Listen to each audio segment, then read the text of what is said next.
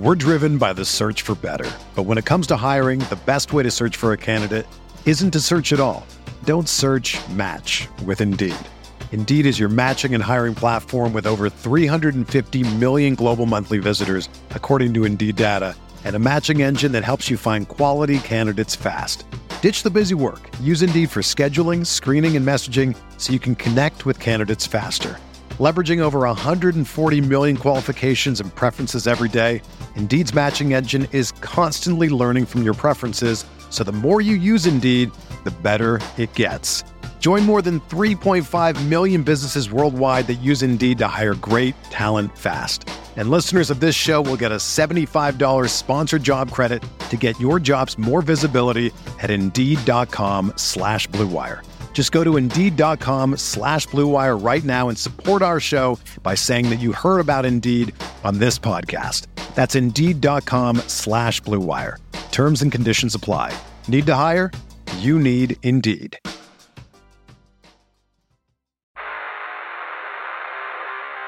You don't want it, you don't need it, but you're gonna get it anyway. The Kevin Sheehan Show. Here's Kevin. Hoyes win! Hoyes win! Hoyes win! Hoyes win! Hoyes win! Hoyes win! Hoyes win! Hoyes win! Hoyes win! Hoyes win! Hoyes win! Hoyes win! Hoyes win! Hoyes win! Hoyes win! Hoyes win! 66-65 Georgetown. Our post-game show is next. This is Georgetown basketball on ESPN 980. That, the legendary voice, the legendary call of a Rich Schwatkin, the only radio play-by-play voice Georgetown has ever had. He's been doing the games for 48 years.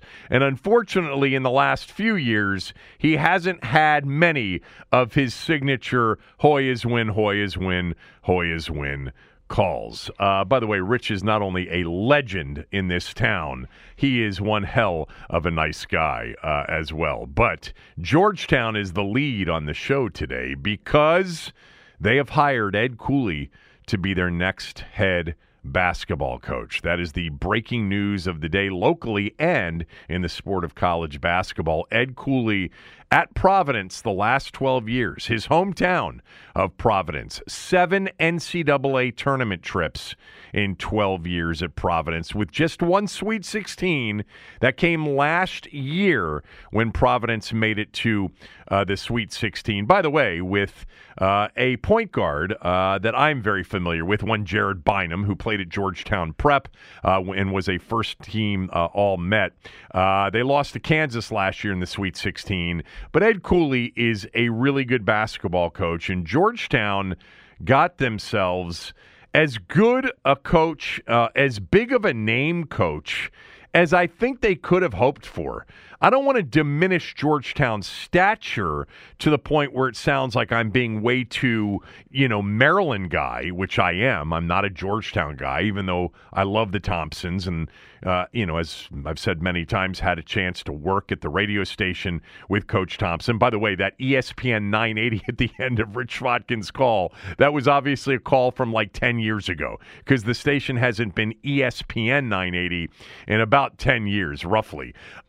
But Georgetown has fallen on tough times, and it is a resurrection of the program situation. Ed Cooley, according to many people in the know, was close with Coach Thompson, and Coach Thompson loved Ed Cooley as a coach. And I'm not sure how many others out there with Ed Cooley's stature would have been interested in the Georgetown job. If Ed Cooley had declined to take the Georgetown job, I'm not sure where they would have gone. Look, it's a great opportunity, just like any job at a big conference school in this market. And we're talking about Maryland and Georgetown. They're the two behemoths. They have been the two behemoths in the market. And all due respect to GW and AU and Mason and everybody else, Maryland and Georgetown and their presence in the DMV have dwarfed the other programs for a long period of time and obviously have had the most success, both programs being national championship programs, national champion programs. Georgetown in 1984 with Coach Thompson when they beat Houston in the Seattle Kingdom for the one title that they had. Of course, that one with Patrick. They were in two other championship games in 82 against Carolina and lost. Of course, the famous Fred Brown to James Worthy pass. And then, of course, the iconic, images of Fred Brown and John Thompson hugging at the end of the Houston final 2 years later. And then as a potential repeat champion, losing to Villanova in one of the great upsets in Lexington the following year in 85. But Georgetown is a program with unbelievable tradition, unbelievable brand name awareness. But it's a program that's been dead for a few years now. You've got to go back to JT3, who did a hell of a job there. He took that team to a Final Four. Remember beating Carolina in the Elite Eight before losing to Ohio State in the Final Four. But that Carolina game in East Rutherford in 2007, when they beat Carolina to go to the Final Four, it has been slim pickings since. A lot of, during those JT3 latter years, a lot of early round exits as a higher seeded team. And then, they went in a very weird kind of situation to Patrick after firing JT3. JT3 was, I think, one hell of a coach. I think Ed Cooley's one hell of a coach. And as a Maryland guy, let me just say, I don't think it's great for Maryland that Ed Cooley's in town. But what I am hoping is that because he and Kevin Willard are friends, that maybe Georgetown and Maryland can start to play each other on an annual basis. We shall see. But it's a great hire by Georgetown. And he's got work to do, but he's coming into a situation where it's a fertile recruiting ground, as we know. He's got to, get people interested because unlike Maryland, Georgetown doesn't have that built-in massive fan base. In many ways, you could make the case that Georgetown always was more of a national program than it was a local program. Maryland's got the much bigger alum base in town, much bigger student body, much bigger alum base that stays here, while Georgetown typically has a lot of people from outside the city that go and live in New York and Boston and L.A. and San Francisco and Chicago after they graduate from Georgetown. But Ed Cooley has a chance to get people excited. And when Georgetown's good, they can fill up Capital One when they're really good. And my guess is he will turn them using the portal, the transfer portal, into a much better team right away, and into a team that contends for an at-large bid in the Big East year in and year out. They have not had an at-large bid at Georgetown. They won the Big East tournament, remember, that got Patrick the extension in 21. But they have not had an at-large bid since JT3's last tournament appearance. So it's been a while since Georgetown's been relevant in college basketball, and they went outside the family for the hire. Now, he's close with the family, was close with Coach Thompson, but interesting. Look, I'm surprised, not surprised based on recent discussion, recent rumors over the last couple of weeks that Ed Cooley was a target for Georgetown and that he was actually interested. But I'm surprised because last year when Maryland went after Ed Cooley, or at least inquired about Ed Cooley, he wanted to stay at Providence. He and his wife are both from there. He's got a phenomenal practice facility. He's got an 11,000-plus seat arena, the Dunkin' Donuts Center in Providence. He's the only show in town. They fill that thing up regularly. He had a really good gig, a gig that he probably could have stayed in for the rest of time. But here's the big difference between Maryland last year and Georgetown this year. There are reports out there that maybe the relationship he has with his AD isn't as great as it used to be. But Georgetown, and I've not yet, as this news is breaking today, seen what the money will be. But I've been told that this is going to be a deal worth $5 million or more a year. We'll see. I mean, I may stand to be corrected here, but Georgetown, with their powerful alum base, ready to pay big money to Ed Cooley, and he will come down here and have a different kind of challenge than he had at Providence. I think, you could make the case Georgetown's a better job than Providence with a bigger upside. But really, you're in the Big East now. By the way, the Big East doing very well, obviously, in this year's tournament, and it's a great basketball league. Providence, a different recruiting area, even though Ed Cooley's recruited down here before.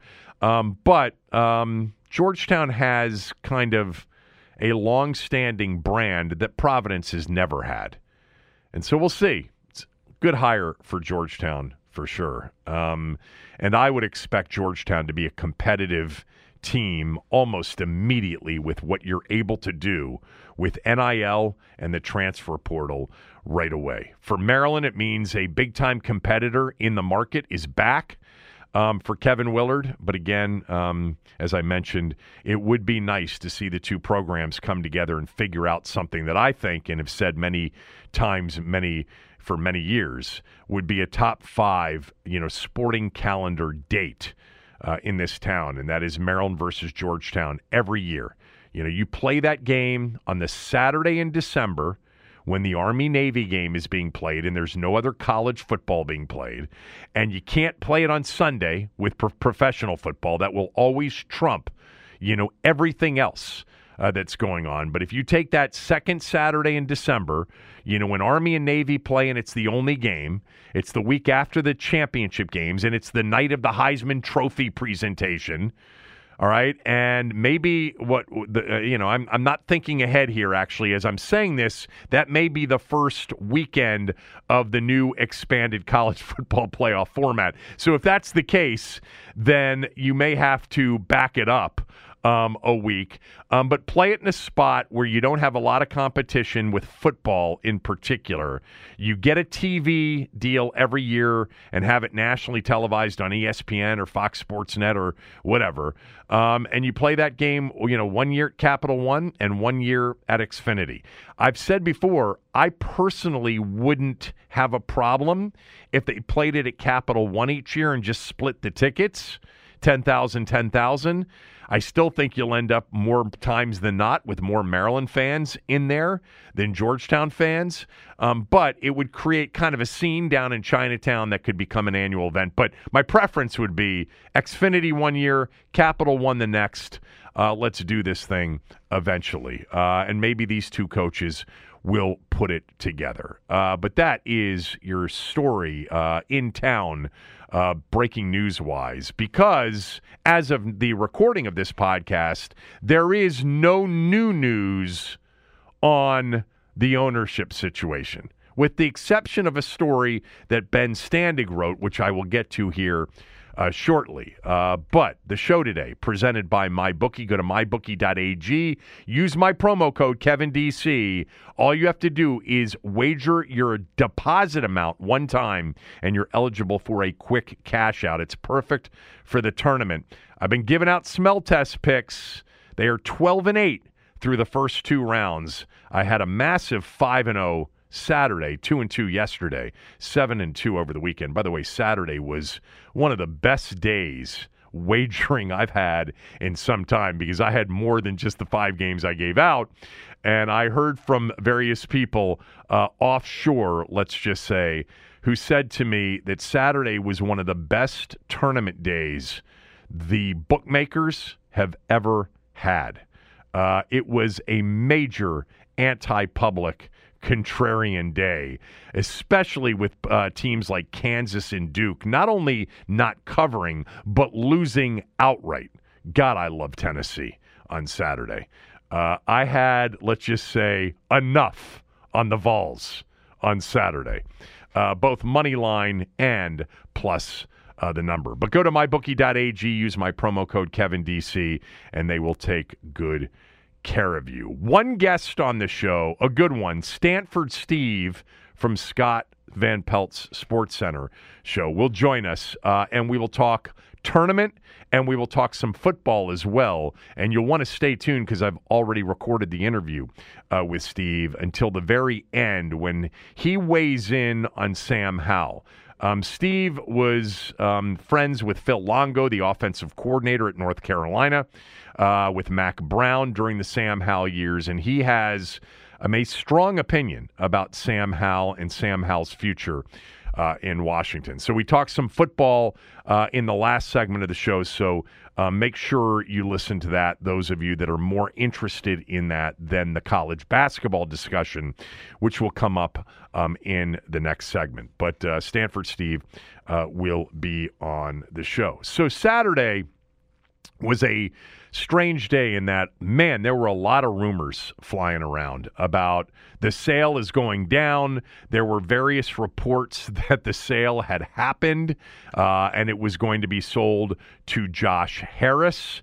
Harris is part of the Harris-Mitchell Rails bid, we believe. But yeah, there was a lot of internet rumors going on that the sale was imminent or about to be completed, if not already completed. None of those social media sourced stories, and I looked at all of them, and I was getting texted all of these. Look, Saturday for me was a basketball day. Now, when this team actually does get sold and it's announced officially or reported officially from somebody that we've heard of, it will cease to become any day other than a day of celebration. But none of the people that were reporting this stuff, and I don't want to impugn any of these people, but I didn't recognize any of the sources as credible. Maybe some of them were. But it just didn't seem to me that it was actually going down or had gone down. I reached out to multiple people that I've been talking to, a couple of them on the periphery of people in the know, and one in particular that is close to one of the potential owners of the team. And he said all is quiet. Everybody came back and said all is very quiet, in fact, and nothing is imminent at all. As in, it had happened or was about to happen Saturday night or yesterday. My favorite on the social media front, though, by far and away, was this tweet from a dude named Josh Taylor, at Josh Taylor FB. He tweeted out at 9:04 p.m. Saturday night, "Can confirm Jeff Bezos was at Dulles International Airport this afternoon. Sources say he met with Dan Snyder and company at Lido's in College Park." That was funny. That was a good one. Can you imagine Bezos, Snyder, and company at the Lido's in College Park finalizing the deal on the sale of the team to Jeff Bezos? Look, here's my position. It's been my position for a month plus. I believe this sale is moving forward. I think it's going to happen sooner rather than later. Look, every time I say sooner rather than later, at some point it's going to become the later. But when I say that, I mean somewhere on and about the end of March, early April time frame when the owners get together. And I believe Josh Harris is going to be the winning bidder of the team, and it'll sell somewhere between $5.6 to $6 billion. I've been with that projected or predicted conclusion for about a month plus. I'm still on that. That's what I think will happen. I have no idea if I will be right or not, but I do know that Saturday night the team was not sold. Sunday the team was not sold despite all of the activity on Twitter. But the fact that it's all quiet everywhere and everybody's buttoned up, I think could be a sign, although they're all under strict confidentialities anyway. But I do think we are probably nearing something here in the next, days, or certainly the next weeks as we approach, within a week of the owners' meetings in Scottsdale, Arizona. And it will be an exciting time when it happens. Remember this also, that the announcement that the team will be sold is an announcement of the team being sold. The finalization of a deal may take a month or 2 months. The announcement, Ben Standig told me this morning on radio, of the Walton family, the Penners, I believe, that they would be that they were the winning bidders of the Broncos. It was 2 months after that the actual deal was finalized. And what will be set is some sort of final closing date for the deal where, the final docs are signed and the money is wired into Snyder's account, because they still have to go through the approval process of getting 3/4 of the owners to vote on it and approve of the ownership group. Now, the good news on that is Josh Harris has been vetted. He was a bidder on the Broncos. He's already a very small stakeholder in the Pittsburgh Steelers. But the whole group has to be vetted and then voted on. But I do feel good about it. And I think, there's part of me that it worries about the impulsivity and the unpredictability of Dan Snyder and what could happen potentially between now and the day that it is scheduled to close and the funds are transferred.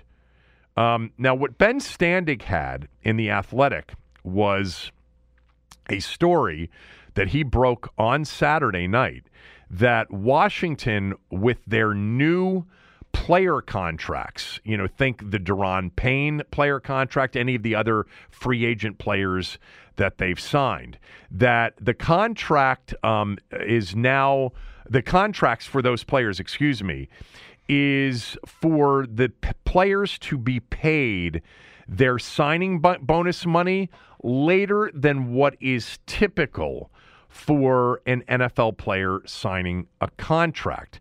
So the payout date typically on the signing bonus money, the money due upon signing, is typically due 15 to 30 days after the contract is executed. So as an example, the Deron Payne deal was done a week ago.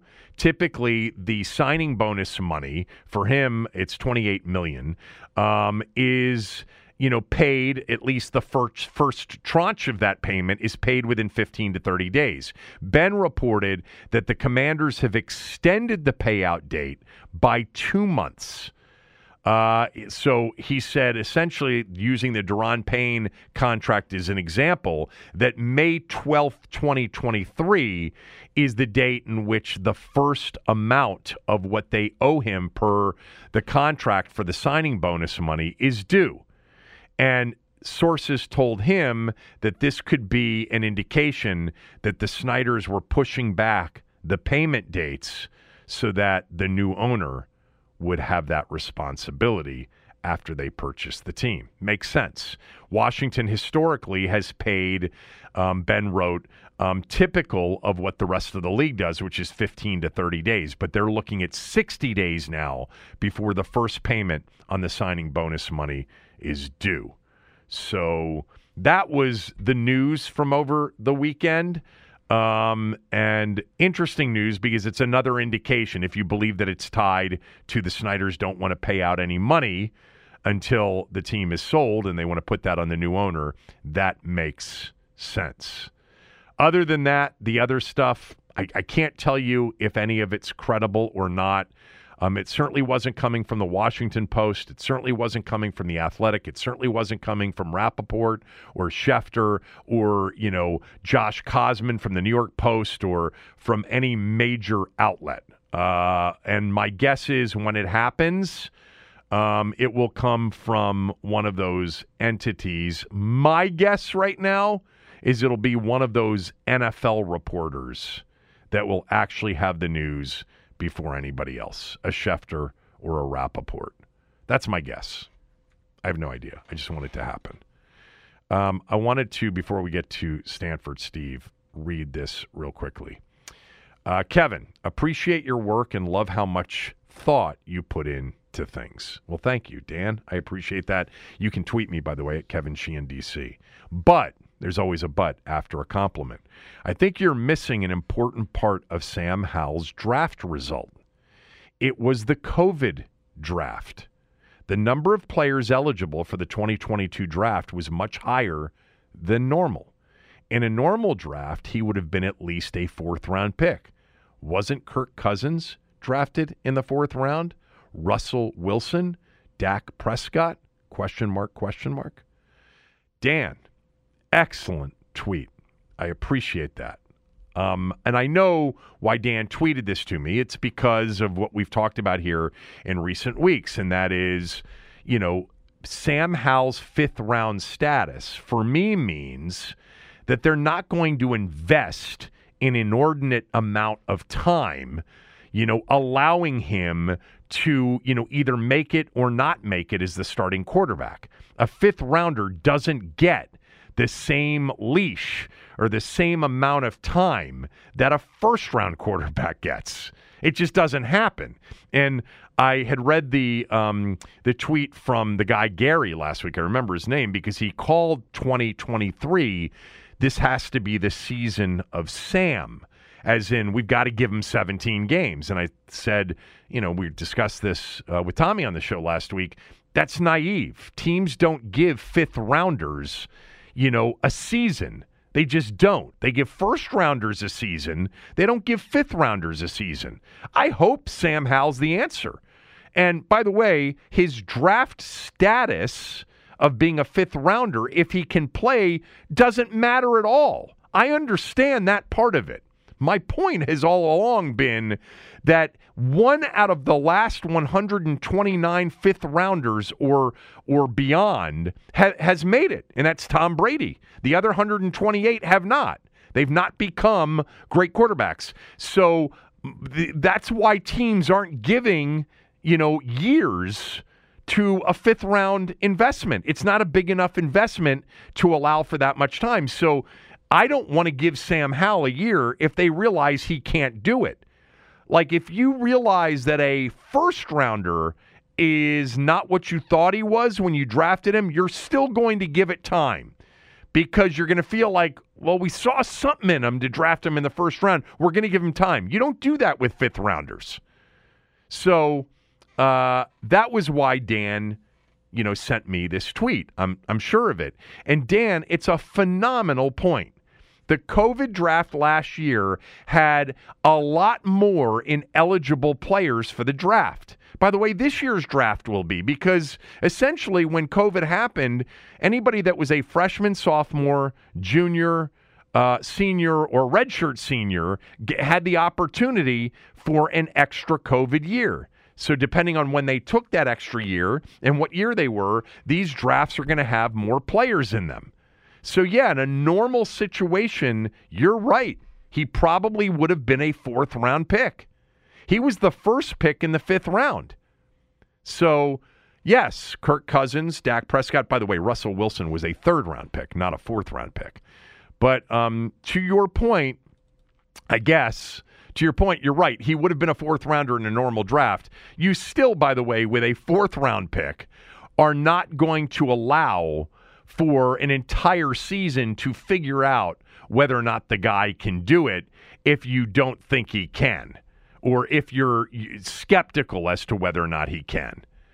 To me, Sam Howell has to show in this offseason and in training camp, and if they give him the early part of the season, the very early part of the season, he's got to show something that says, wow, this guy has a chance. And then we can talk about making 2023 the season of Sam. Other than that, no. I hope it happens. I hope he shows enough promise. But if he doesn't, and Eric Bieniemy in particular says, yeah, he's not what I thought he was, well, they're not going to feel pressure to give him a lot more time if their gut is he's not going to make it. And that's where the draft status comes in. That's been my point all along. You invest more time in things in which you've invested a lot into. Washington did not invest a lot into Sam Howell. Doesn't mean he's not going to make it. But the odds certainly would say, based on fifth round and later, that the odds are pretty long that he will. And fourth round and later, the odds are still pretty long, but they're better. Because we just named Kirk Cousins and Dak Prescott, who obviously have become top half of the league starting quarterbacks for a period of time. But that was a good tweet, Dan, and I appreciate that. I do. One last thing before we get to Stanford, Steve, and that is because we're going to talk a lot of tournament with Steve before we get to football. But real quickly on Maryland exiting against Alabama. I thought that the Terps were overmatched athletically, and I think they've got to get more athletic. Alabama is what we want to become, in terms of that level of athleticism, the number of, pro prospects, having an elite pro prospect on the team like they have in Brandon Miller.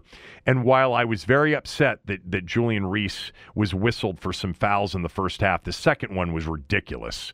It was a terrible, terrible call. Even Gene Steratore jumped on and said it was a terrible call. They held with it, and I think it completely changed what Maryland wanted to do and the game plan. And by the way they started, they got off to a 9-2 start against Bama.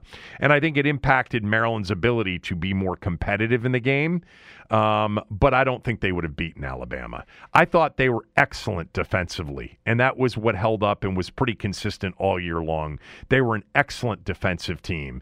But I think that Alabama had too much and that Maryland wasn't going to win that game, even if Julian Reese had played 35 minutes instead of 20 minutes. So my big takeaway from Maryland's loss, which was an expected loss, they were an 8-point underdog, is you just have to get more athletic. You got to get pros on your team because, being a 1 seed or being a 2 seed as Bama was a few years ago when they beat Maryland by 19 in the tournament in 21, that's where Maryland should be. That's the neighborhood that we all want Maryland to be playing in. And I think Kevin Willard has them headed in that direction. It's got a top, 10 to 12 recruiting class coming in. I think Maryland will be very active in the transfer portal. And then I also think, there's a chance between Jameer Young and Hakeem Hart and maybe Dante Scott that one or maybe two of those guys will come back for a COVID year. Maryland should come back as a ranked team next year, especially with that recruiting class coming in led by Deshaun Harris-Smith.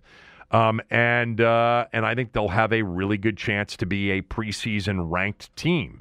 But, being preseason ranked, they've been preseason ranked a lot over the last decade, over the last many years.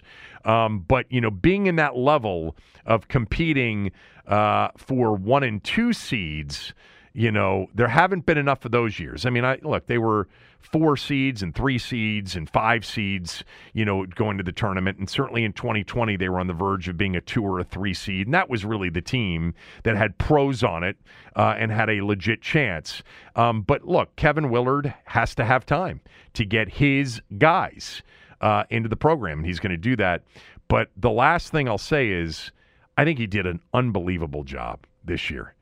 I think when you come in late March and you've got to use the portal and you've got to add players and you've got to try to keep some of your players and you've got to decide whether a Qudus Wahab is worth keeping or letting go to Georgetown and, convincing the players that are here to stay here. He had recruited Dante Scott, when he was at Seton Hall, and he knew some of these players. He obviously needed to keep Reese, and I think he understood that.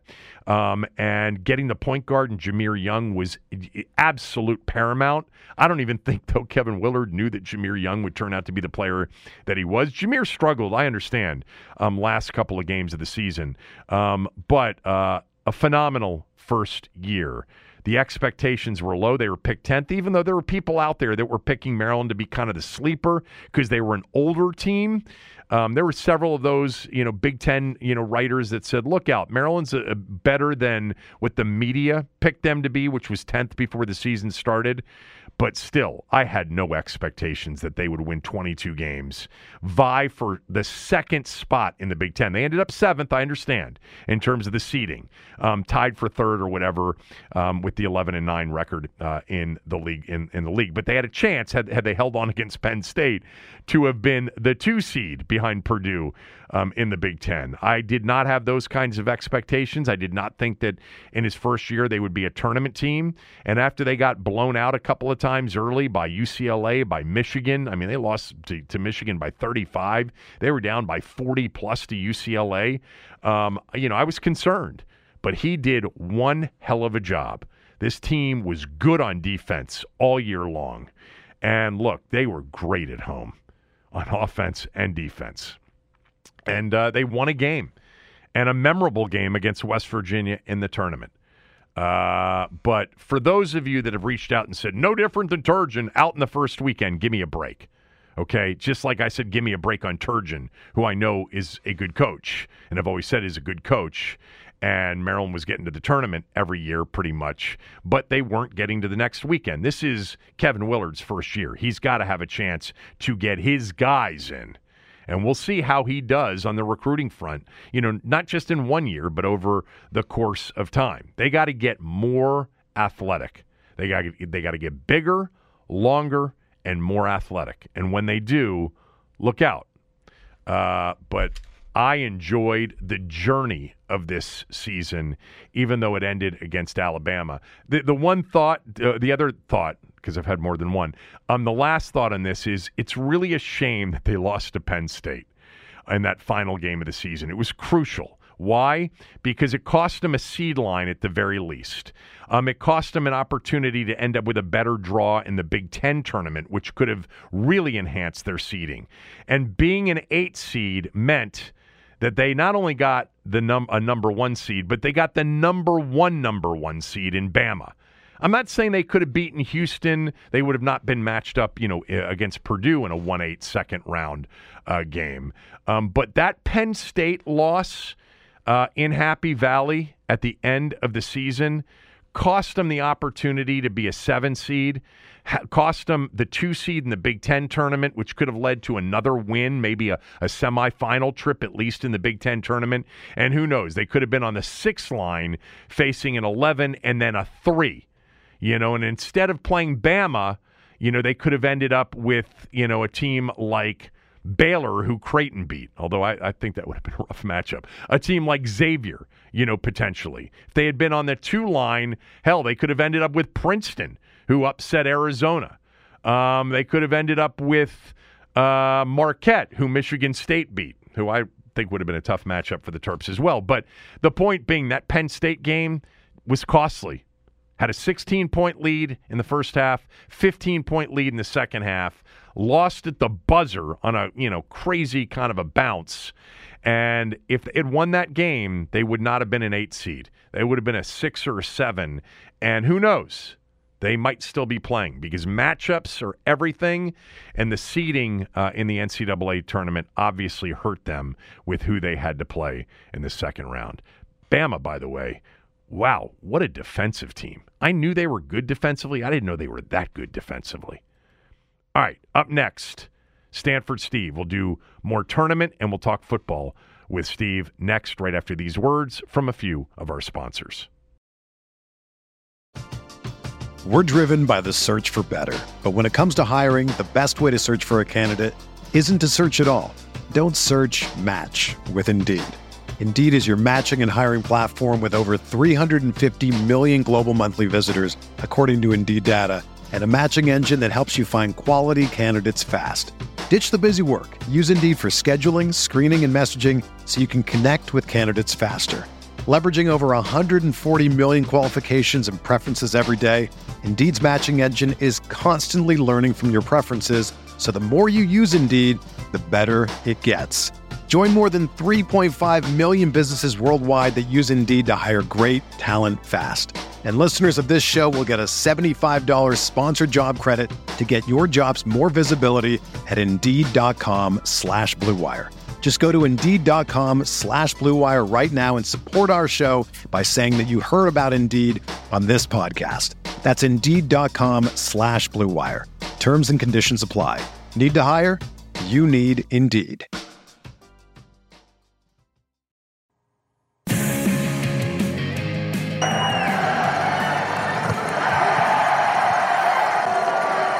You got to say, Gonzaga, the Bulldogs are a well-oiled machine. Gonzaga back in familiar territory. The Zags make it 8 straight Sweet 16s. Why did I come in with a meaningless buzzer-beating shot as it relates to who won the game and who didn't? That was TCU at the buzzer last night. 0.7 of a second. Inbounding the ball down 6. Guy just picks it up and chucks it in from 30 feet. Well, that That ended up being the final game of what was a monstrous weekend for yours truly. I have no idea how my next guest did, but I did see him tweet out an absolute all-timer. Yeah, TCU was getting 4.5, 4, depending on where you got it. They're down 6, and they roll it up the court, and he drains a 35-footer, 30-footer for the cover 84-81 final. And I was on TCU. Were you on TCU? Stanford Sure Steve, was. by the way, joining us right now from, of course, the Scott Van Pelt Show. You were on TCU? Sure was. Yeah, I think you just had to be. I mean, you know what you do. You know the smell test. If you bought in, there was a couple things, that were fishy, to start Saturday. I wasn't a believer in Duke. I thought the ACC was just brutal this year. I give them credit for winning the conference tournament, but all that steam they caught, after the first win against Oral, I thought they were going to lose to Oral Roberts, and Oral they couldn't beat anybody that day. And Duke made shots, and I just didn't think they had the wherewithal to make a run. I still think there's freshmen. They've improved a ton, but I think winning that ACC tournament was more about who they played than them. And then you just go back to Kansas. I thought Arkansas was as dangerous as there was on that 8-9 line. Knowing the capability have, knowing how good Musselman is, and micromanaging a game and getting his team ready. And the other thing, they have 2 lottery picks that didn't play together a lot this year, and now you saw that team gel at the right time. So going back to this, especially Saturday and Sunday, Kevin, because, Scott and I talked on his pod, before the tournament. I just kept looking at the line. Like, when you filled out a bracket to get to that round of 32, those were Sweet 16 games. The intensity level and the capability of the teams because of so much parity. And I just kept looking at the slate. I'm like, I can't give any points in these games. So, a couple of those favorites, I got lucky. I just went money line. UConn was a big one. I just thought they were better at every facet than St. Mary's. Oh, you played UConn just on the money line? I did. I didn't want anything to do with giving points because I knew St. Mary's would dictate tempo. I just did, so I knew it was going to be a lower scoring game, and that game's staying under for the last 2.5 minutes, I think. You might see on Bad Beats with it was 128 total, I believe, and it ended at 125 and no scoring, or 2 points, I think, in the last 2 minutes. But it goes, like I said, this 32 I thought was so much fun because of the matchups. And now you look at the Sweet 16, I think it's 11 conferences are represented. Amazing. So that's Amazing. That just shows you the capability of the teams and the difference in them all. So that's why it's so fun. And last night, yes, I sent the tweet out, but the reaction just shows you. Like, I don't know anything else. If God bless if there was an NFL signing or something. I have no idea what happened outside the sports world because I was locked in on the tournament every second of the day. Of course, that is the voice of Stanford Steve from Scott's Sports Center from the Daily Wager. You can follow him on Twitter at StanfordSteve82. Noel writes via the Apple podcast reviews, and you can follow us on Apple. You can follow us on Spotify. That's, by the way, just as important as rating and reviewing us is hitting that follow button, which is in the upper right-hand corner on Apple and in the middle left-hand portion of the Spotify podcast screen. But Noel writes, I love when Stanford Steve is on the show. I save this for you. I love when Stanford Steve is on the show. The conversation is great, but I have to say he is a terrific Ed McMahon to Johnny Carson on the Van Pelt Sports Center. Yes, he is. That kind of dates Noel a little bit, but that's okay. We take anybody of any age, but you get a lot of good reviews when you come on with me. You're used to it, of course, but enough of that. I do want to actually talk a little bit of NFL with you before we finish up, but let's start with, Purdue losing to Fairleigh Dickinson. What is your take on how that happened, A, and then B, one Big Ten team into the Sweet 16, and it's Izzo. It's almost like it doesn't even count because that's an expectation. But the Big Ten once again flopping in the tournament. Yeah, I'm trying to rack my brain. I was trying to, get our research department on some things because I want to talk about with Scott and his podcast. But I mean, you guys are embedded in it now, and I think about all these teams that make the tournament every year, and the lack of success that has been. And I thought the FDU head coach said it all right there. I don't think he was out of his mind. Like, he saw the matchup. And until you're embedded in a team, like when you know your team, and you know the other team, you know how you have to attack. And I just thought it was really telling about how Coach Anderson just said, we liked our matchup. Who were they going to put Edey on? Because that's what we were going to do. We were going to pull him out. And you saw them just attack and keep attacking Purdue. And in the Big Ten, I just think, everybody gets set in their ways, and everybody's accustomed to knowing, you're familiar with your Big Ten teams, and what you have to do to beat them. And then everybody brings their own strength to the table. And that's why I thought Maryland had a successful season this year, because they were different. People didn't really know what they were with the jumbled roster of guys not being on the team and Jameer coming in and being as dynamic. I called him the biggest difference maker in college basketball this year because I couldn't imagine Maryland this year without him on the floor, how much he did in taking care of the ball, scoring big baskets, making threes, going to the hoop, getting other guys involved. So, Maryland, I thought was about the matchup. I thought they had a chance to make it to the second weekend. But when you look at Purdue, you know what they are. It's Edey. You saw them come. That was the 29-2 run, right? Maryland had it at College Park. Right. Purdue. And it was because of the matchup, man. They kept attacking. They kept pulling people out and going by people, drive, kick out threes. That's what this game is now. And I give Fairleigh Dickinson all the credit because, you think of a team from the NEC and you're like, all right, they're not. I mean, they had elite quickness. They had multiple guys that could handle the ball, and they didn't turn it over. And what they did, that was unbelievable. They did it again last night against FAU. How they rebound with no size. And to me, that's just effort, man.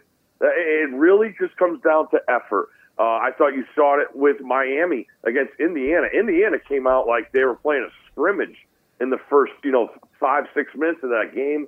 Jackson Davis wasn't into it. And Miami, I can give Larinaga a ton of credit. You look at him, you're like, who's this old guy? And then his kids come out and play with a wherewithal that's just so awesome to watch. So I looked, a lot of them. I looked at the bracket before. I was like, how many teams are going to do this? I had FAU beating Memphis. I had FAU beating Purdue. They didn't even get a chance to go there. I have Michigan State going to the Final Four. When I see a bracket, Kevin, I went up to the Big East tournament 2 weeks ago, and I saw, these narratives that get created are so funny to me because I look at Marquette, and obviously, great story. What Shaka did, not going in the portal this year, and just saying, hey, we're going to do it with the guys we have. Awesome job. But I'm at the Garden at noon on Thursday. St. John's has the ball in the air twice to win the game. If that ball goes in, Marquette's I don't know if they're a 2 seed. Right. So I try and get ahead of the bracket, and I don't feel great about it all the time, but I have no problem picking against teams who sort of become these better than they are teams because people just saw them win a conference tournament, and you don't factor in what that took out of them. So a team like Marquette and a team like Duke, I was totally against coming into this weekend. By the way, Scott told me that was your first time to the Big East tournament in the Garden? No. Oh. No, it was like my 20th time. Oh, well, why did I grew up. He told me that you said there's nothing that you go to in that sport that's better than the Big East tournament at the Garden. Yep.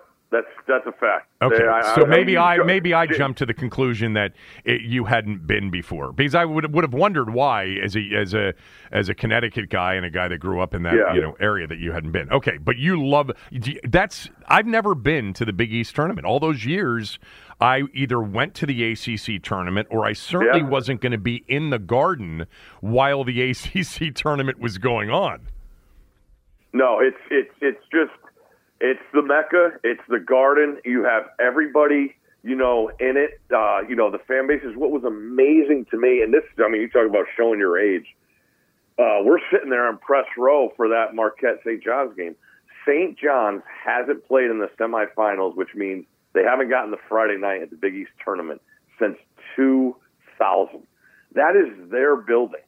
And for 23 years, they haven't gotten to Friday night. Is just incredible. And I know they've struggled a ton, since 2000. But still, to get a Friday night game, that blew my mind away. And it's actually been pretty cool because Creighton's a school that travels like crazy. They showed up. Xavier, I didn't know what they were going to be. They showed up, but it's a UConn building now. Nova had their struggles. But it's crazy to see the matchups because you have the older teams, and I go back to when Syracuse and Georgetown were going, like nothing was better than that. If you got a UConn-Syracuse game, that was pure hatred. But now with the new guys in it and them showing up and being top seeds, the dynamic of it is incredible. And the remake of the Garden, how they did all that over again, it just accentuates everything. And you heard Jay Wright talk about it last night.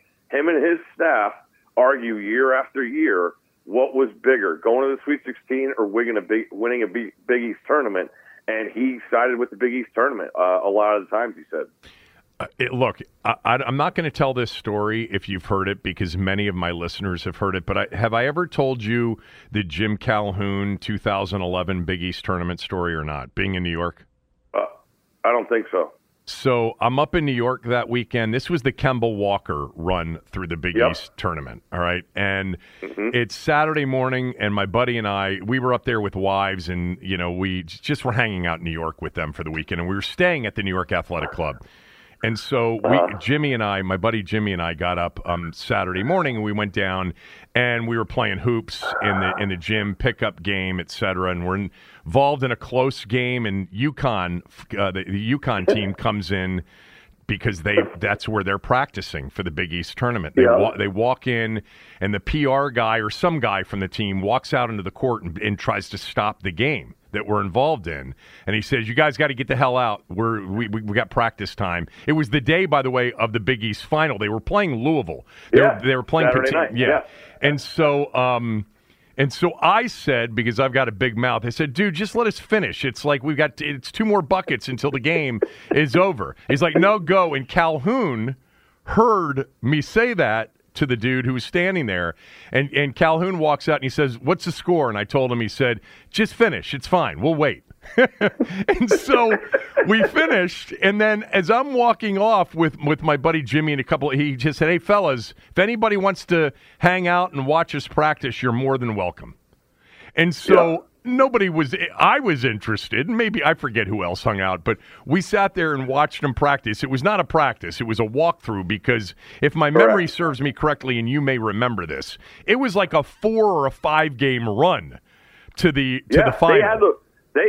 They had to win that tournament to get in the NCAA tournament. I'm convinced they had to do that. And all they did for the hour, and it was an hour or 45 minutes, and it was over because they had been playing several games in a row.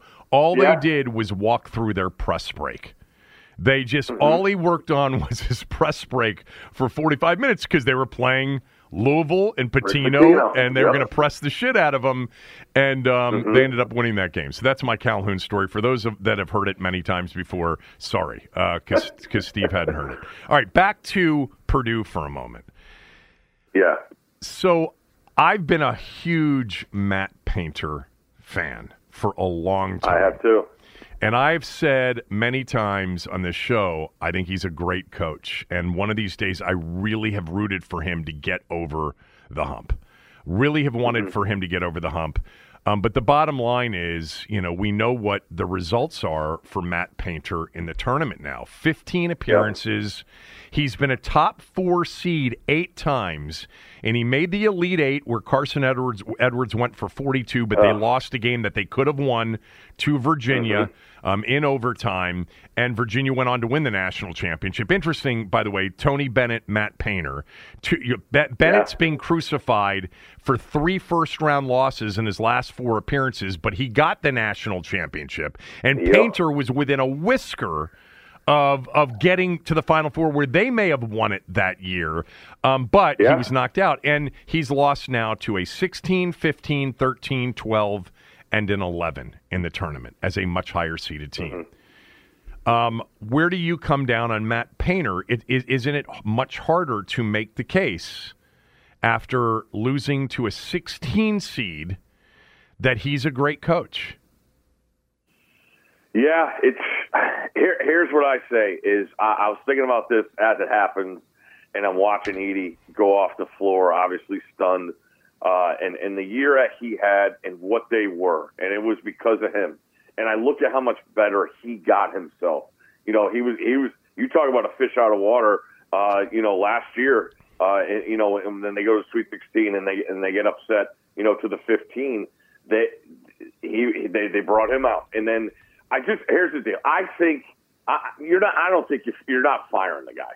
You still won a Big Ten title doing what they did, and I think the best thing is the timing of this now for Matt Painter. He's a smart guy. He knows. Talk to anybody that coaches against him. They think the world of what he does. Now he has a chance to reassess things because his best player is gone. And yes, he was a 7-4 player. That doesn't come along in time, and they built around him the last 2 years. Now you get a fresh start to reassess your roster. You have freshman guards that played way over their head for the majority of the season. And that's what it comes down to me, Kevin, is when you look at these bigs, what do the guys do around them? Edey's going to get his a lot of times, and other teams are going to game plan to frustrate him. And what are they going to do? They're going to say, he's not going to beat us. We're going to let those other guys shoot. And what happens when these upsets happen?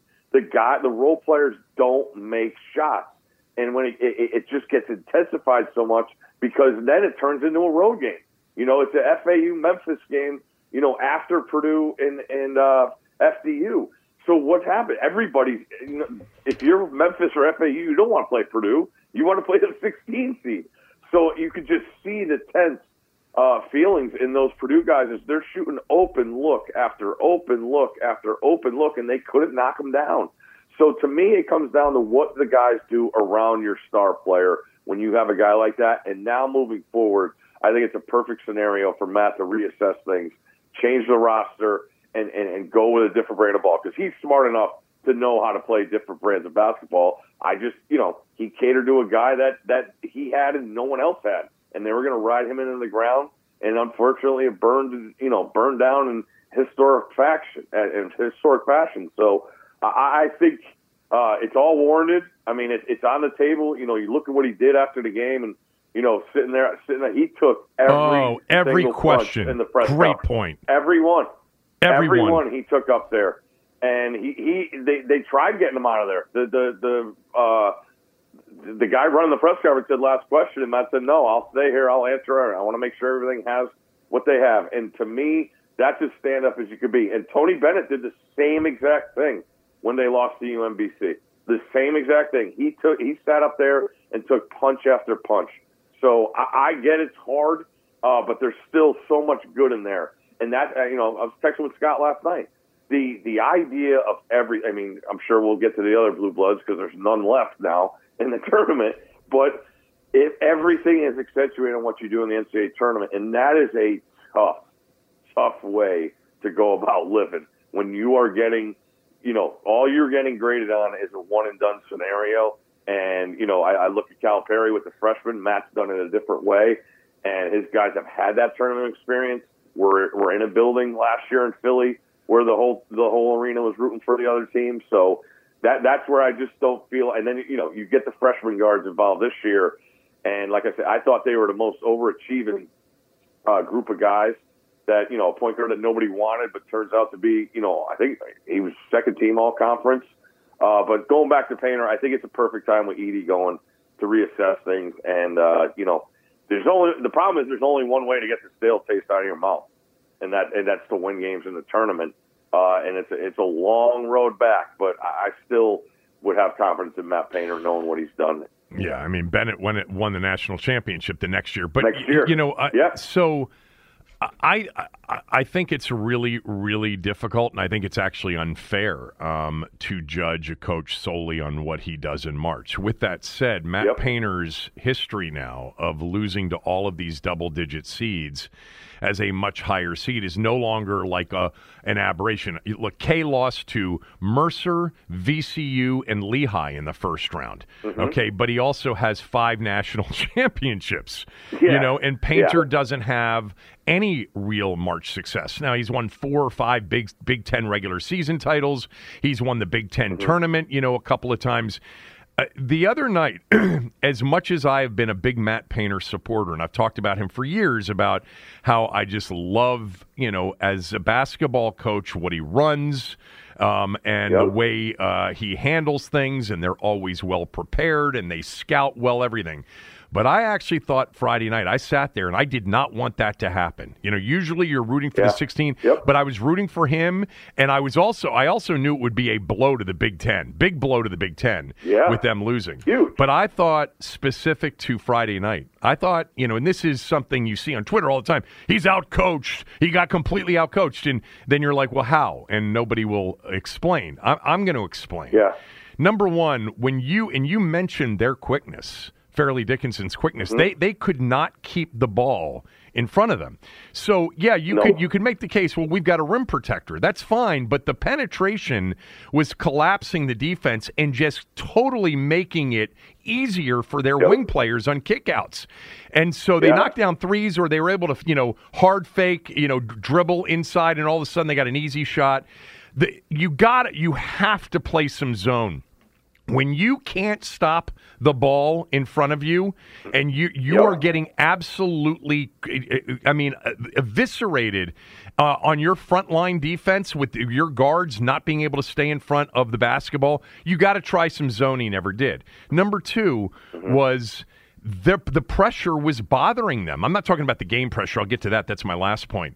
The actual pressure, both backcourt and even when they picked it up right around half court, he never used Edey. When you are struggling against pressure and you've got a 7'4" guy, you've got to use him against the pressure. Edey's down there waiting for the double and the triple and the quadruple teams to come instead of being used in the middle of the floor as an outlet to turn fire in your 2-on-1, and they should have turned that pressure with Edey into a layup and into a dunk, a line and drill, and he never did. I thought that was a mistake.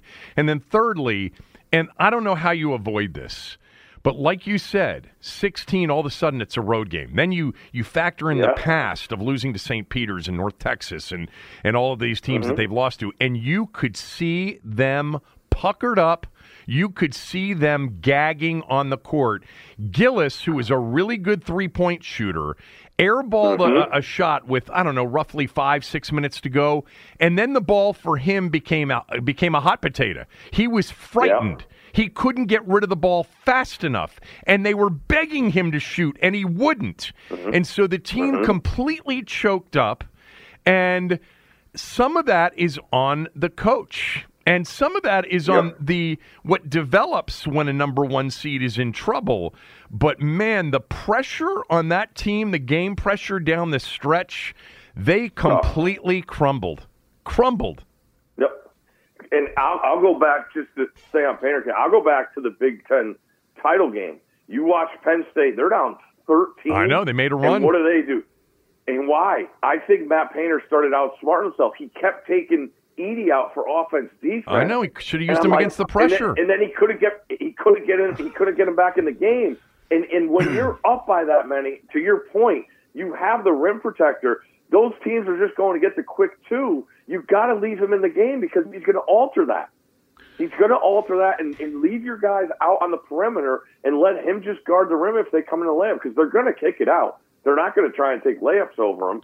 And I just thought, going back to that game, I thought he outsmarted himself a little too much because he got caught with Edey not on the court. And then to your point, watch Creighton last night. When things got heated up, McDermott was phenomenal in the press breaker. And what did he do? He brought Kalkbrenner right at half court. Biggest guy on the court, and they just threw the ball to him. He facilitated, and they hit 2. I mean, you talk about, going for it. 2 transition threes with double-digit lead with 4 minutes to go in the game, and that gets the lead, I think, from 12 to 18 in the blink of an eye, and that game's over. So, Xavier did the same thing. I mean, when you see Purdue, when you play pressure teams like that, and you have somebody that you can throw the ball to in the middle of the floor and turn and make one pass, you should be aggressive in trying to turn that into quick offense, and Purdue wasn't. But anyway, the Big Ten overall, this is the last comment on the Big Ten, and then I want to talk about a couple of other teams. And I know that this stems in part because of the Maryland-Bama game, in which Maryland was up against a much more athletic team. Mm-hmm. And I know, Jaden Ivey, there have been a lot of really good athletes in the Big Ten. I'm not suggesting that the Big Ten's void of of long and athletic, but they're not as long and athletic as the SEC is. The SEC has become the league, and I want you to explain why, if it has to do with football programs and NIL money, which, is fairly new anyway, or in the past, was it academic requirements, whatever it was. But my God, the athleticism in that league is better than it is in the Big Ten, and the Big Ten better get more athletic, in my opinion, longer and more athletic if they want to generate better results this time of year. What do you think? I totally agree. I believe the SEC going into this college basketball season had the most 5-star recruits in a conference. Now, they have a ton of teams, so you're going to have more than the Pac-12 or whatever, stuff like that, just, based on numbers. But what I think you've seen, and Calipari did it, was, Kentucky's a one-off because it's the basketball school in the conference, right?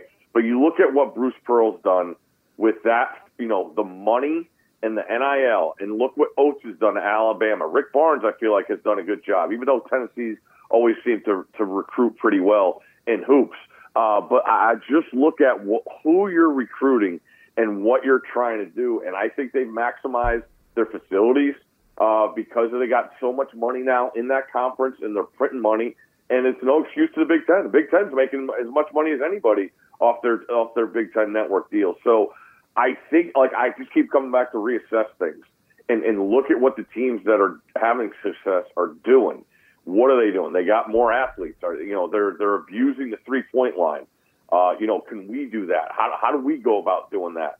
And when you get in a one and done scenario like we're in, look, that pace of Kansas, Arkansas Saturday was incredible. Same with K-State, Kentucky yesterday. Yeah. And what does it come down to? It comes down to guys that are able to create their own shot and who have great athleticism on the other end, because there's so many times that there's bad shots taken because of the athleticism on defense. And then the rebound, you have no idea where it's going because it's a terrible shot because it's at the end of a shot clock, and then it's just a scrap to get the ball. Who comes down with that? The better athletes that are going to be quicker, have better hands, that have longer arms. So I look at it as a feeling of Ohio State in football when they got destroyed in those 2 national title games. And what did they do? I don't think they have a receiver from the North since Ryan Day came along, or Urban Meyer for that matter. But what did they do? They went and got speed. And now look at how much Ohio State, looks different than any other Big Ten team. Now, every team can't do it, but your top team should, have versatility because of the numbers you have and all the intricacies you have as a top program. Purdue's a top program in that conference, and you just feel like there'd be more balance. That's the way I would look at going forward, reassessing things and making your roster more versatile. I think I think you nailed it, and you added so much more specifics to it. I think also the league stylistically. And I don't know how you get this to change. Like I mentioned last week, and I think this surprised a lot of Maryland fans who always had a problem, me included. One of the criticisms I had of Mark was that we played too slow, that our pace of play was too slow, and many times that was when we had more talent. I didn't like that. I wanted more possessions. And then, Kevin Willard comes in, and, all the Maryland fans are like, finally, we're pressing, we're running, we're going to be a fast break team. And we blew out Miami and blew out St. Louis on neutral floors early. Maryland, after the West Virginia game, was 340th out of 368 Division I schools in pace of play. In possessions per game, 340th out of 368. So, the reality is that they were a grinded-out team playing fewer possessions per game. But to me, it was a result of the opponents in their league. Because as you look at possessions per game, that stat, there are a lot of Big Ten teams well below like the 200 mark. And it's the style of the league and the style of play. I know Izzo will take it out of the bucket and he'll push it at you, and Iowa will run a little bit. And by the way, Hoiberg likes to run a little bit with Nebraska. But the bottom line is once you get into this league, and Turgeon told me this, and Willards mentioned the same thing, man, it is hard to get out in transition. You're well scouted, teams get back, they're well coached, and it turns into a grinded out league. I mean, that doesn't play well in one and dones trying to win 6 straight games. No. It's the worst possible thing to have. Because you got the Howard underdogs going to do it. They got to speed it up to get more possessions because they can't hang with you in a minimal possession game. So I'm totally in agreement there. You mentioned Michigan State, though. Look at like Tennessee.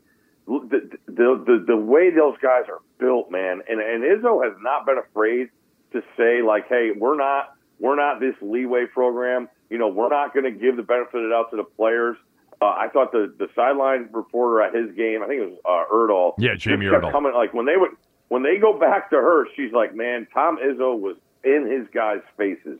And that's the way he's done it. But you mentioned the quick, they nailed that.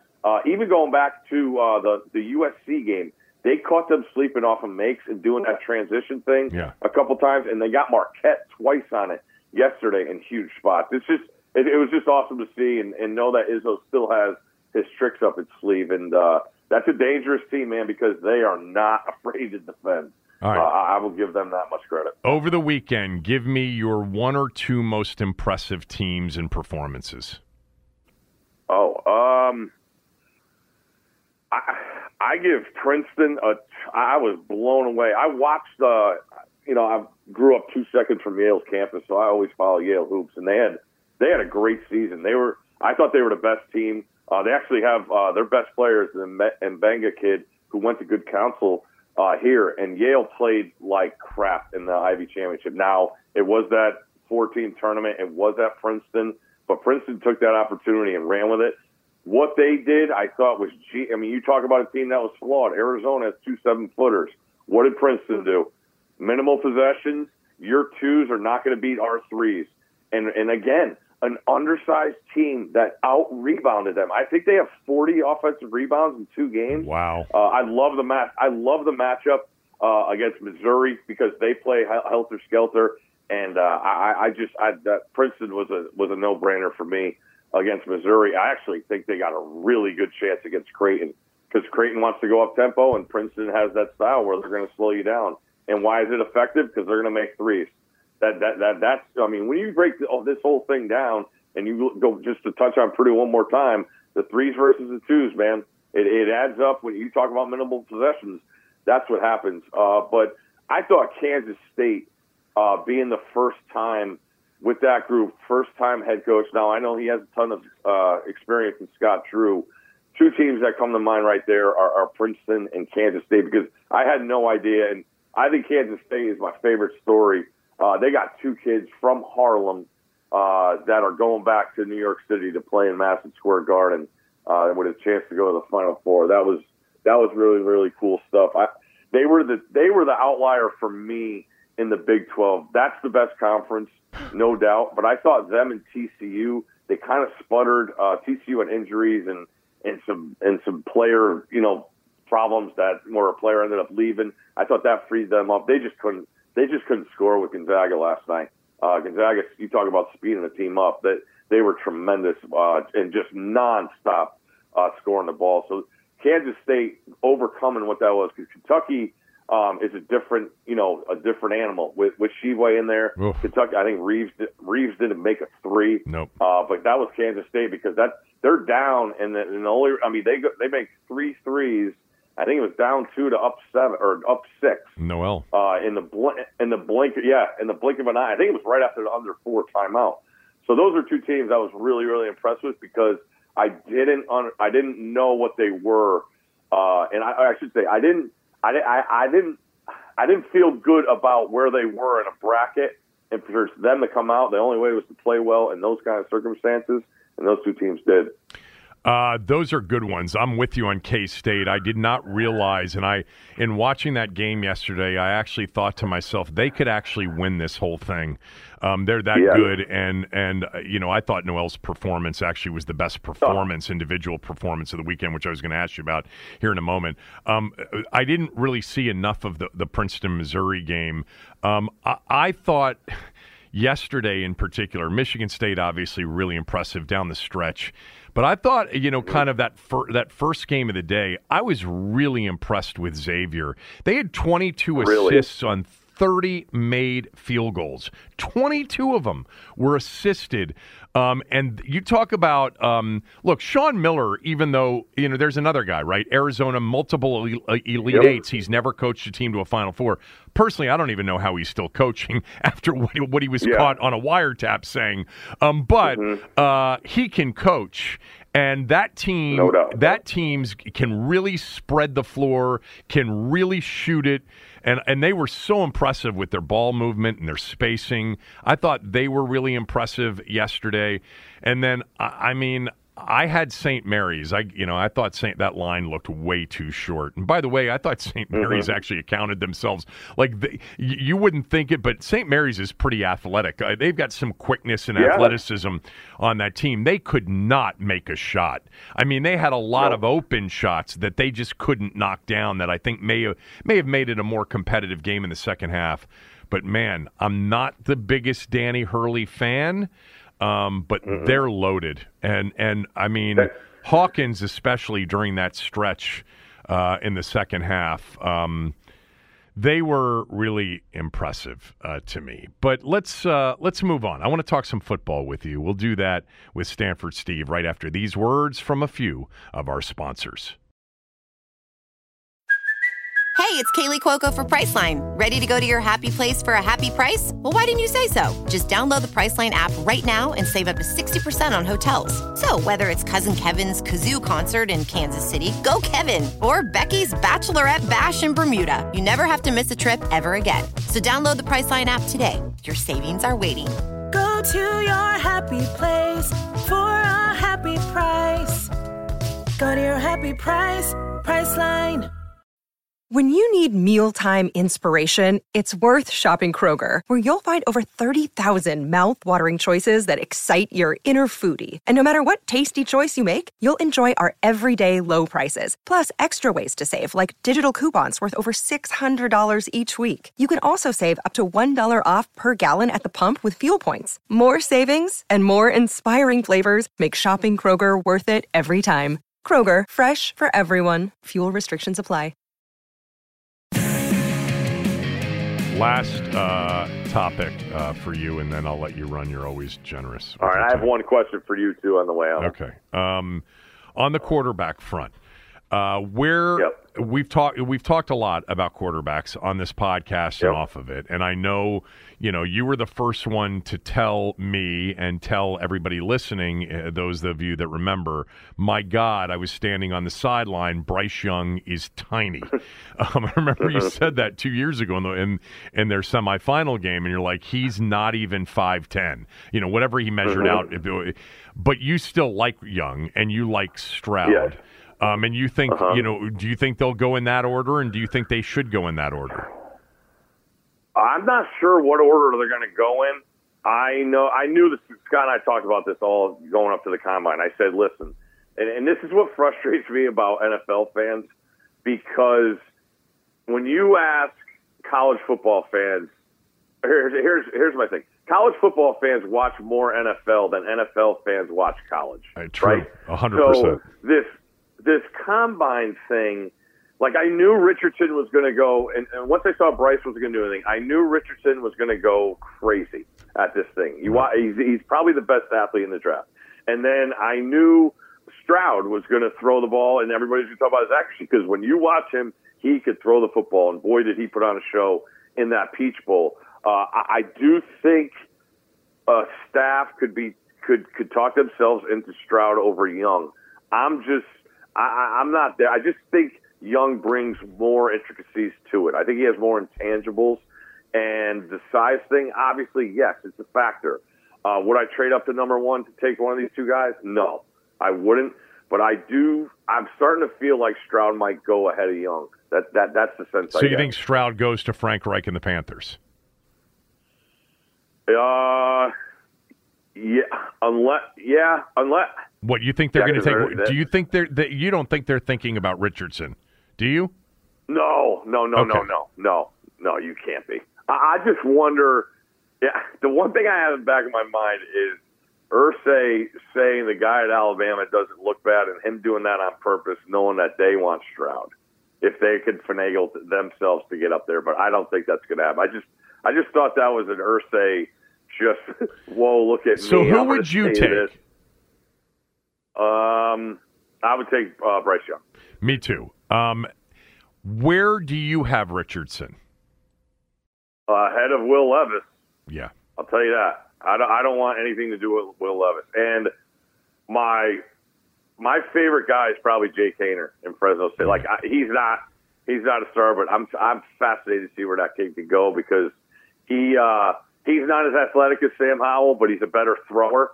And I think as a backup and a guy that's going to compete every day for a job, I just want to see him where he ends up.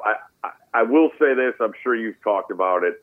Next year is the year for quarterbacks. Yeah. Like there's Caleb. You're gonna have your pick. Yeah, I mean you're gonna be compared to this year, because you have NFL size at the quarterback position. That to me, Kevin, that's what I'm looking at more and more nowadays. Is this is a big boy league, and when you look at it, the guys, they just don't survive. The little nicks that you get in college, those turn into multiple week injuries in the NFL because of the size of the guys. So why do you love Bryce Young so much?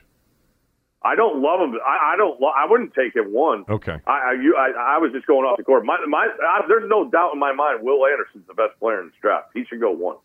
That's the way I look at this draft. Okay. He is the best football player in this draft, and he will help your team in the NFL. And I think they're getting too cute trying to talk themselves into quarterbacks. And I wouldn't take these guys 1. I wouldn't do it. Do you think, DTR, do you think Dorian Thompson-Robinson's worth, a day 2 pick? No. If you're Washington, you don't? No. So you don't like him as a prospect, period? I don't. I think he's had multiple chances to show improvement. He was better, but when you go back and look at some of the big game decision-making deals, I go back to that SC game this year, and then even in the bowl game, it was not the proper he totally messed up in a big situation in a play that should not have been messed up. And trustworthy in the NFL, I don't agree with it. I love his playmaking ability, and I think he is worth definitely a look. I love Haener too. By the way, love him. Last one. So, you know Mac Brown and his offensive coordinator at Carolina, who's now at Wisconsin with Luke Fickell, Phil Longo, the guys that coached Sam Howell. So what do you think? I know we've probably talked about this previously, but it's much more important now to talk about Sam Howell because, Ron Rivera has slapped the QB1 label, off-season label on him. What do you think you've talked to a lot of people about Sam Howell, probably even Scott Turner, at various times about Sam Howell. So what do you think, based on all your conversations and your own personal opinion about Sam Howell's prospects for becoming an NFL starting quarterback legitimately? I love that he sat the majority of the year. I know, you want to go to the playoffs and, the quarterback thing. For him to be able to sit there for a whole year and assess things, I think is really huge, because not only does it help, him, see the game, I think he learned a lot about himself and watching, the team struggle at that position and knowing throws maybe that you made in college that you can't make, and watching on tape and being in those film sessions to hear the quarterback explain why they did it, and then to him have, him calculate that in his mind. I think that's the stuff that's huge, and I get it. Time is brutal in the NFL. There's not a lot of it. So I love the idea that he sat for a year and was able to see multiple guys go through it, and he still has the head coach there. I think that's huge. And with the, you went out and got Bieniemy for this reason, to help this guy as your quarterback. So I feel great about the opportunity that Sam has. And like I said, I don't think you're going to get that, gambler of a thrower that he was in college. Now, we've talked about this in college.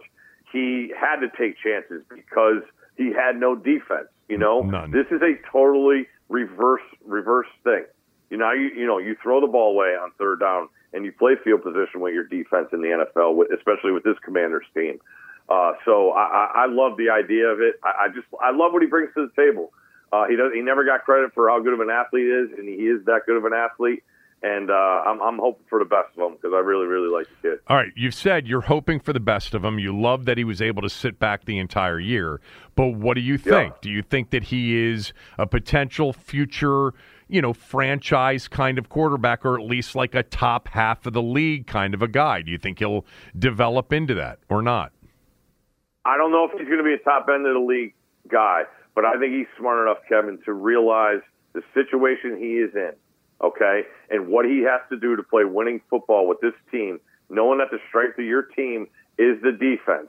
I think he's smart enough to realize that. I think he's right on the cut. He'll end up being right on the cusp as a franchise quarterback. But they are going to be a successful team, and maybe not because of him, but he is going to get them in the right direction, because he knows how to play the angles of what this team is. They have weapons to use. He knows that. I think he's smart enough to know on third down he could use his legs to get first down. So I think he's going to be on that cusp where when that contract is there, I think it's like a Daniel Jones scenario. That's what I think. I think it's going to be a tough decision, and what has he done for you in these 2 years? That's what it's going to come to. I think it's going to be good enough where you're going to want to keep him. Thank you for doing this, as always. Stanford Steve, boys and girls at Stanford Steve 82. Listen to his podcast with Scott. Watch him on The Daily Wager. Watch him on Scott Sports Center every single night. Thanks. You're the best. Appreciate it. Where's Carson Wentz going? Oh, that was your one question? Does he end up getting a deal with anybody? Does anybody give him a shot on a roster as a backup? I don't know. I don't see how. I don't see how you want anything to do with him. Yeah, I mean, look, there isn't anybody in that building that will tell you, okay, on or off the record, that he was like a major distraction. Now, I also believe that it would be hard for people off the record to tell you that they were in love with him, all right?